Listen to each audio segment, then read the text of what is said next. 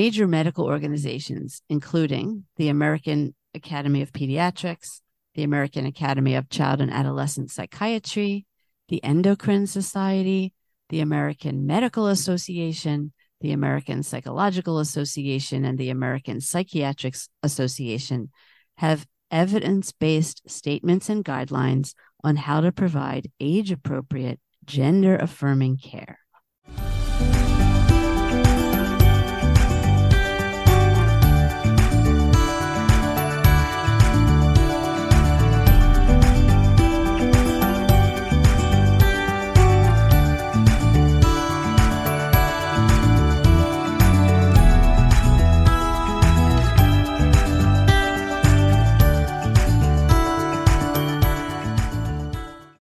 Welcome to the Shrinks on Third, our psychology and social justice podcast.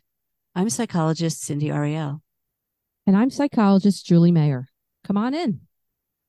Hey, so Julie, I think there are a lot of people who aren't very clear about how to understand the trans community. I totally agree, Cindy. And I think it can make people turn away or judge, and it's usually based on very little information. I think there are plenty of people who feel really uncomfortable about it. Yes, and some of them make that abundantly clear in negative and hurtful ways. Yes, they do. And others are just quiet about it, but they are still judging, and it's based on very little understanding or even misunderstandings. And that's why today we're going to try to enlighten ourselves and you listeners more about trans issues.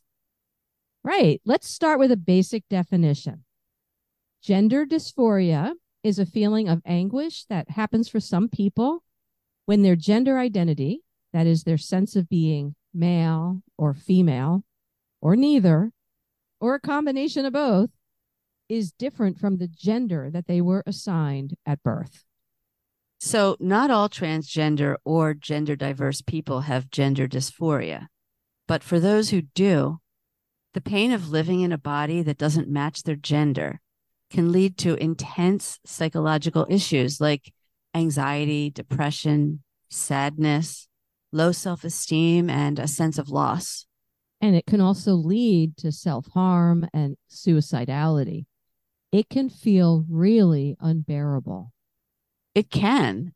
A lot of people, though, question whether or not gender-affirming care should be available to children.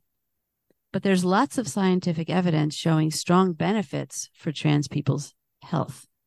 And why wouldn't there be? Cisgendered people, that would be us, or people like us, whose gender identity matches the gender we were assigned at birth, we receive strong, culturally supported gender-affirming care right up from infancy on. That's right.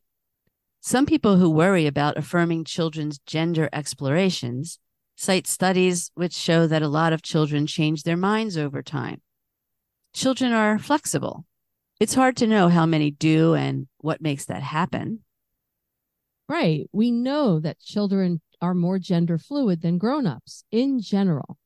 And they also enjoy playing or experimenting with all kinds of activities, clothing, and identities. Hormonal differences between children don't really begin until around age 8, and then they become significant at puberty. So more than a dozen studies of more than 30,000 transgender and gender diverse children and youth consistently show that access to gender affirming care is linked with better mental health. And lack of access is associated with, as you might expect, higher rates of depression, self-harm, and suicidality. Still, based on unfounded concerns, dozens of states have recently passed or are considering passing laws that restrict gender-affirming care, mostly for people under 18. Right. Interestingly, the medical world strongly disagrees with that political world. Nearly every major medical association recognizes that gender-affirming care is a medical necessity. It's like cisgendered people don't realize how much gender affirmation we get all the time. So, major medical organizations, including the American Academy of Pediatrics, the American Academy of Child and Adolescent Psychiatry, the Endocrine Society, the American Medical Association, the American Psychological Association, and the American Psychiatric Association have evidence-based statements and guidelines on how to provide age-appropriate, gender-affirming care. That's pretty convincing. That's a long list of major medical organizations, Cindy. It is. All of these groups consider gender affirming care for children and adolescents to be evidence based and medically necessary, even if those of us who are not in those organizations, I mean, we are in the APA, but lots of people might not think it's necessary, but all of these medical people think it's necessary. Now, that isn't to say they encourage hormones and surgeries for children with gender dysphoria. They don't. Right. Let's make that clear. Before puberty, gender affirming care is about supporting gender development, not gender transitions. I think that's a big difference that people don't understand. I agree. This is about valuing children for who they are at every age and every stage, instead of trying to predict who they might be or prevent them from becoming some way they want to be or from developing in ways they want to grow. Yeah, gender affirming care follows the child's lead. Children need a safe environment. They always need a safe environment, but they certainly need a safe environment to explore their lives and how they feel without fear. Being gender affirming does not mean pushing children into hormones and surgery at all. No, it means talking to them, helping them explore, and encouraging openness and conversation. Which you would want to do with all children. Anyway. Yeah. It can also include taking their lead in calling them by a name that they prefer or referring to their gender as they prefer. Anything more than that isn't actually recommended by all those medical organizations until puberty. So then puberty begins around 10 or 11, give or take a couple years. And puberty blockers, when they're recommended, aren't recommended for children who haven't started puberty yet.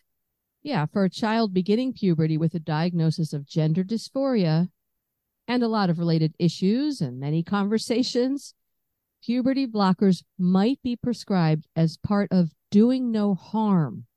It just gives time. The medication used most often to block or delay the changes of puberty are called gonadotropin releasing hormone analogs. And they've been used for a long time for cisgender children who start puberty early with good outcomes. Yeah, they stop the body from producing sex hormones like estrogen or testosterone. Right. So then children with gender dysphoria may need puberty blockers to buy more time to form their gender identity before their body starts to move even more into what for them will be a dysphoric state, matching the gender they were assigned at birth and the one that causes them great distress because they don't identify with it. Yeah, a 2020 study of 300 youth found that issues like self-harm, suicidal thoughts, and depression increased as children with gender dysphoria were made to proceed with puberty according to their assigned sex. So just pausing puberty gives children and their families time to prepare for all that might lie ahead for them. The psychological, medical, social, legal issues they may be heading towards. It's an adjustment for everybody. And family support and encouragement is an important part of boosting mental health and well-being for children with gender dysphoria, of course. In most of the cases, parental permission is needed for the analogs because the children aren't at the age of medical consent. But it still isn't easy to just sign your kid up for them. Right. To begin using puberty blockers, the child has to show a lasting pattern of gender nonconformity or dysphoria and have gender dysphoria that began or worsened at the start of puberty. They also have to take a look at any psychological, medical, or social problems that could interfere. And they have to be able to understand the treatment and agree to have it. That's also called informed consent. The medicine is usually given in shots, and it is monitored by a healthcare professional. Important to note, puberty blockers don't cause permanent changes, though they might have side effects like swelling at the site of the shot, weight gain, hot flashes, headaches, also mood changes. These are all reversible and they stop when the medication stops or even before. Yeah, for transgender and gender diverse youth with gender dysphoria, delaying puberty can improve well being. It can lower depression and anxiety. It can improve social interactions. And most importantly, it can decrease thoughts or acts of self harm. Taking puberty blockers alone without other medical or behavioral treatment might not be enough to help a child with gender dysphoria in the long run, but they can be stopped at any time. And once a person stops taking them, their puberty begins again. Some young people decide to stop the blockers and go through puberty of their assigned gender. Once a person is 16 and has been on puberty blockers for at least a year, with their gender dysphoria persisting, they can be eligible to start gender affirming hormone treatment, which has been shown to greatly reduce depression in transgender people. Again, not all trans people need or want hormones or surgery to feel affirmed or good about themselves. Some just need acceptance and affirming care. But for those that do need it, hormone therapy can really help dysphoria. Gender affirming hormone therapy often involves taking an androgen blocker to block the release of testosterone and other hormones. Or it can include estrogen in trans feminine teens and testosterone in trans masculine teens. Like when a child goes through puberty, some of the changes triggered by hormone therapy are irreversible or can only be reversed with surgery. Yeah, teens with access to puberty blockers or gender affirming hormones, and this is important, they were 60% less likely to be moderately or severely depressed. And even more importantly, 73% less likely to consider self-harm or suicide. These are high numbers. Still, some states are trying to pass laws to stop people under certain ages from getting hormone therapy, even with parental consent. Of course, those states are mostly red. Making it harder to access gender affirming healthcare has made suicide rates among transgender people rise noticeably. Yet, according to research and medical society guidelines, the benefits of gender affirming care outweigh the risks. Of course it does. I mean, you can see how it outweighs the risk because people are not trying to kill themselves. And most U.S. medical centers follow guidelines from the World Professional Association for Transgender Health. Typically, before a person is cleared for surgery, they have to be at least 18 to 21 or have parental consent, and they have to have had persistent, well-documented gender dysphoria and get intensive treatment by a medical team. And they also need to be able to make a fully informed decision, meaning they understand the risks and benefits of any procedure and they consent to the treatment. Surgical procedures aren't recommended for minors. For most people, by the time they're eligible, surgery is something they've thought about, even wished for a really long time. Yeah, this is all really important. But one of the arguments in favor of restricting gender affirming care for young people claims that patients may someday regret their transition. You might think that, but the truth is studies actually show the opposite. It's pretty striking. One review of multiple studies published in 2021 involving both short and long-term satisfaction after surgery found that of those who underwent trans feminine and trans masculine procedures, only 1% regretted it. You know, that means 99% did not regret it. And if you think about the change in suicide attempts and rates when people aren't provided care, it's really in favor of giving people the care they need. It's a really low regret rate. And actually, it's really low even when you compare it to the regrets that people have about all sorts of other procedures. And no one questions your right to have those other procedures like plastic surgery or other things. And it's true, Julie. A review of satisfaction and regret surveys found that a lot more people regret a lot of other kinds of surgeries, much more than those who undergo gender-affirming surgery. And like you said, nobody's trying to ban other procedures people choose, even though the median regret rate there has been found to be over 14%. I mean, think about all that plastic surgery. And then 14% of the people or whatever surgeries they're getting, they regret it. That's high. That is. States trying to stop transgender teens and children from receiving gender affirming care are just not paying attention to all of the accumulated research and information. Exactly, Cindy. A lot of the bans include social gender transitioning, acknowledging that a young person is trans, using their correct pronouns and name, and supporting their desire to live publicly as the gender of their experience rather than their sex assigned at birth.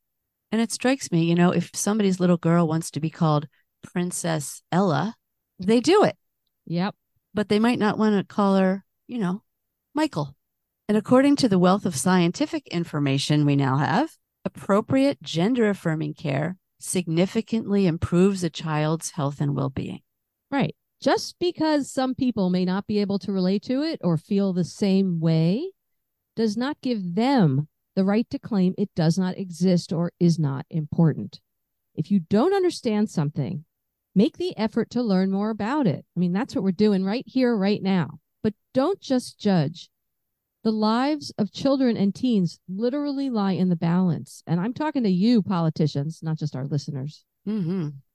With restrictive laws, tens of thousands of teens across the United States could lose access to or never receive gender affirming care, while we have research that shows that treatment reduces a lot of negative impacts, including severe depression and suicide. Living as a transgender person is a very brave and difficult thing to do for a lot of people. It's frightening, especially in certain families and in certain parts of this country. There are more and more organizations working with current evidence to help us all to better understand and support trans children and youth. You can check out organizations like healthychildren.org, transyouthequality.org, or the National Center for Transgender Equality at transequality.org. It's always good to learn more. Thanks for listening. You can find us at shrinksonthird.com and follow us on Twitter, Instagram, and Facebook at Shrinks on Third. Till next time, take care.